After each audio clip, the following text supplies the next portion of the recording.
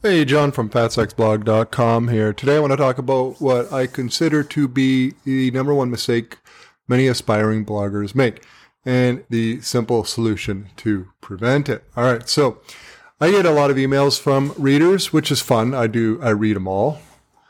And one common type of email I get from readers would be something like this. John, love your stuff. Been reading you for years.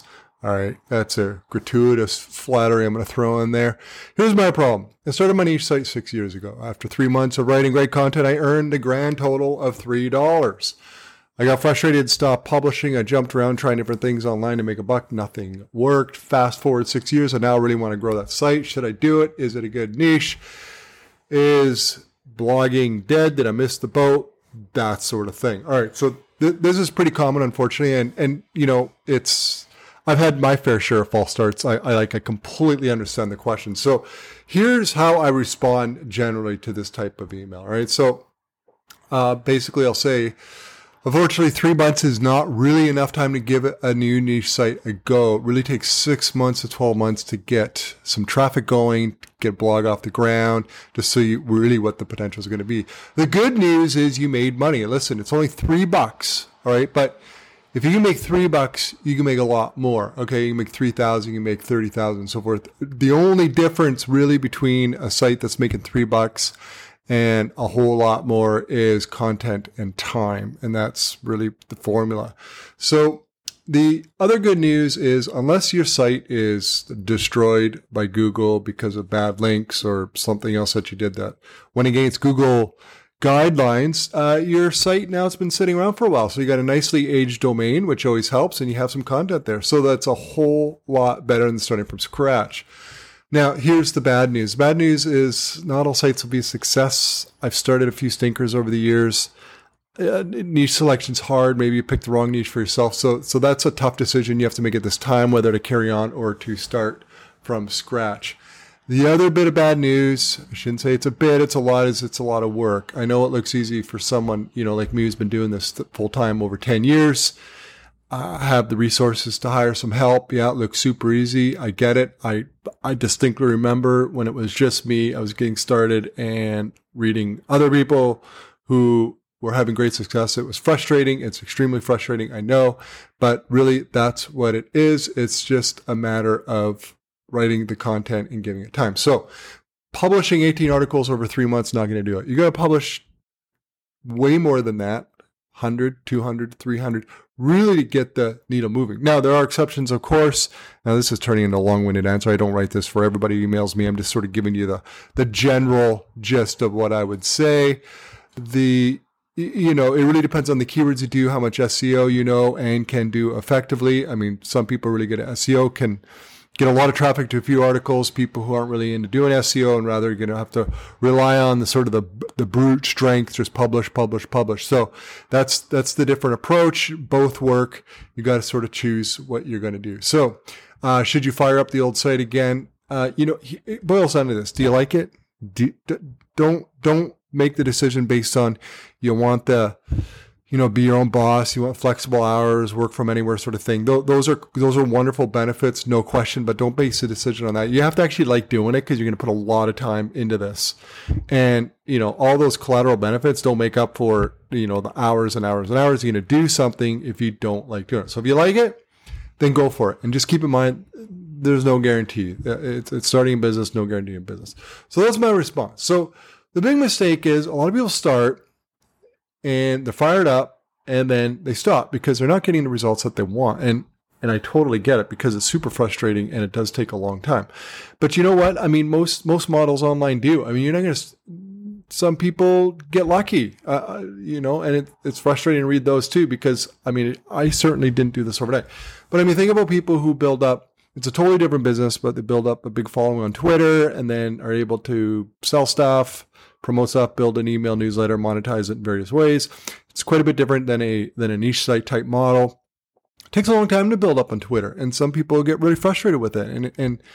And so that too, it takes a long time, and it's just a matter of consistently doing it over and over and over. So don't stop, especially if you think you're putting out good content. and you're happy with it and you like the work. All right. Now, there are some additional common beginner blogger mistakes that people make. I don't want to run through because these are basics and they're easily avoided. But the other thing to keep in mind is this whole blogging gig. This isn't surgery. It's not piloting 200 people in a commercial jumbo jet where, mistakes are fatal. Almost every mistake in this blogging gig can be fixed and is not a big deal. But here's some quick guidelines I want to give to beginners. All right. So first off, choosing a niche. Choosing a niche is hard. People sometimes spend way too much time on it. You really, it's hard to really, basically my major litmus test here is choose a niche that you can produce really the best content for. Now, there's a whole bunch of other things. I'm not going to get into it. That's like an entire podcast on its own. That's like a standalone course because it's a big deal. But really think about, if you choose a niche, can you generate really good content for it? And a lot of it. That's what it boils down to. If you know nothing about it, can you hire someone who does know about it and pay them and have them do it? I know and I'm interested in a lot of topics, but there's some niches I just tend to do a better job with. And it's just this. I've had false starts and I chalk it up to I just really couldn't tap into that niche the way I wanted to, and it didn't really work out. And not only for myself, I struggled instructing writers to do it, and so it just didn't work out. So you really need to think about what you can really serve and choose a topic or niche where you're really going to do a good job for. All right. Domain selection. Don't overthink this. You want it to be relevant to your niche. You don't want to be too niche down. If you're going to write, if you really want to write about German Shepherds, that's a good niche. That's sizable, but don't do like GermanShepherdGuy.com. Pick something maybe a level up like dog something or other.com. Just it gives you a little bit of leeway if you want to expand down the road.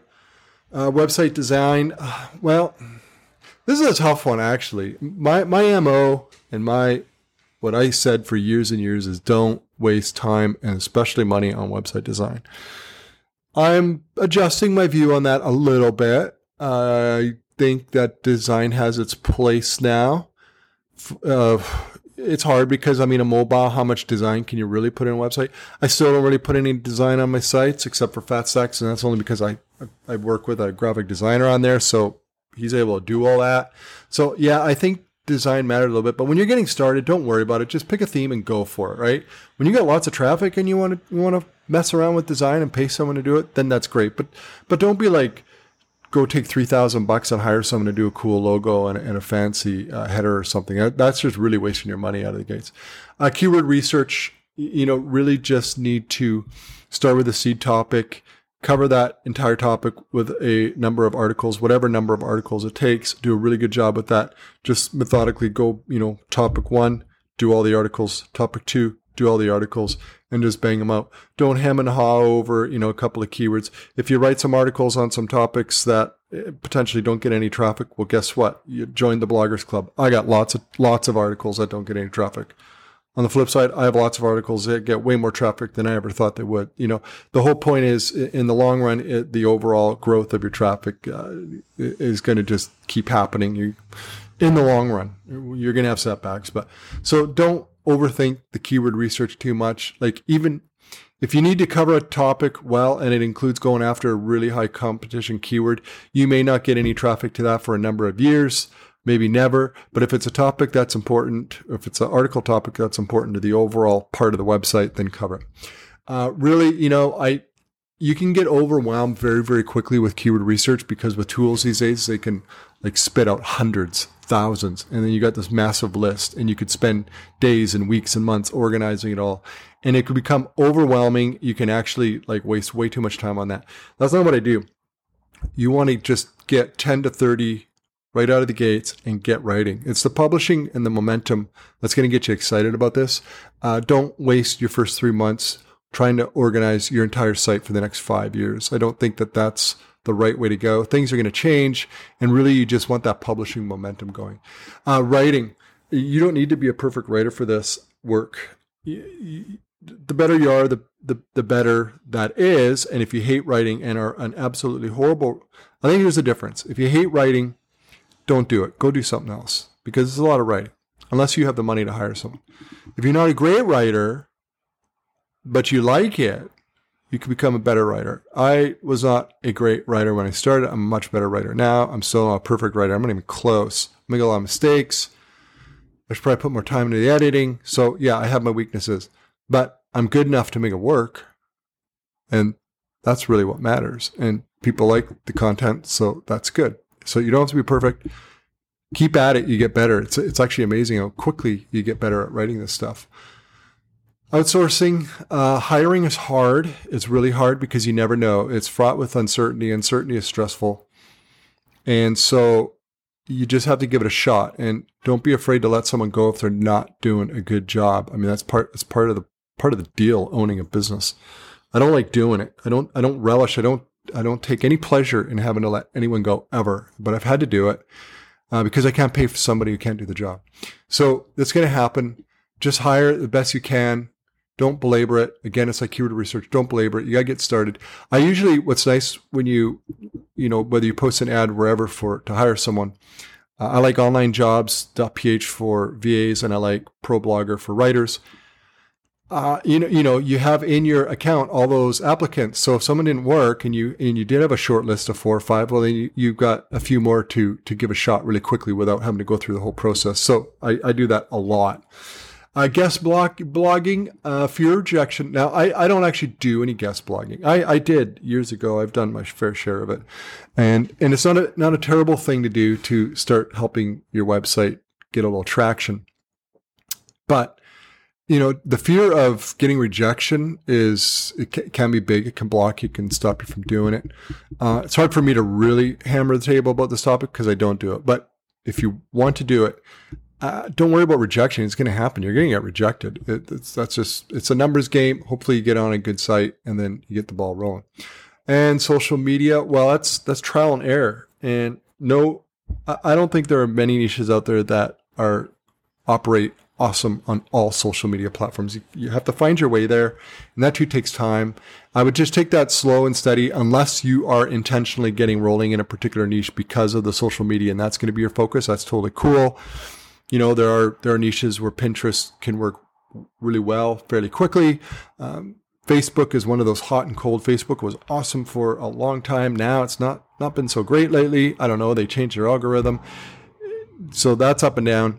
Instagram can be great. You just have to sort of find your way here, test and try things and see what's going to work. Ultimately, hopefully you find 1 or 2 that are going to be really, really good, because it's good to diversify your traffic these days from being 100% dependent on Google, in my view. And so I would definitely try to make 1 or 2 social platforms work. Lastly, email marketing. Again, this is one of those things that's really depends on the niche. Depends on what you're wanting to do with email marketing. Too many people say the money's in the list. Those people are often talking to a business audience, and for business niches, email is very powerful and very effective and lucrative for business niches, but not so much for a lot of other niches like German Shepherds. All right. Unless you are running an e-com store, then that could be fairly effective. But if you're just doing an info blog with display ads and maybe some affiliate links, I'm not saying email is a waste of time. I'm saying just have realistic expectations. It's not going to be the main driver of your revenue, most likely. If you figure it out, then really, really hats off to you. That is awesome.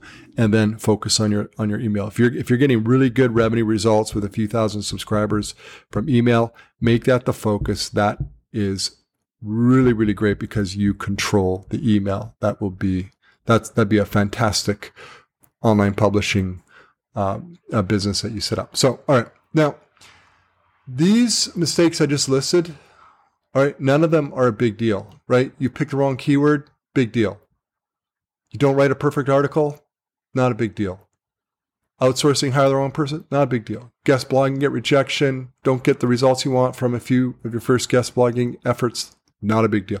These can all be overcome. You choose the wrong social media platform, it doesn't really work, not a big deal. Now this is a big deal, okay? There are a few areas that do require special care, and you want to avoid these mistakes. Again, these are not life and death situations, fortunately, but you really do need to take care. And the first is AdSense, all right? So you do not want to get your site banned from the Google advertising ecosystem at all.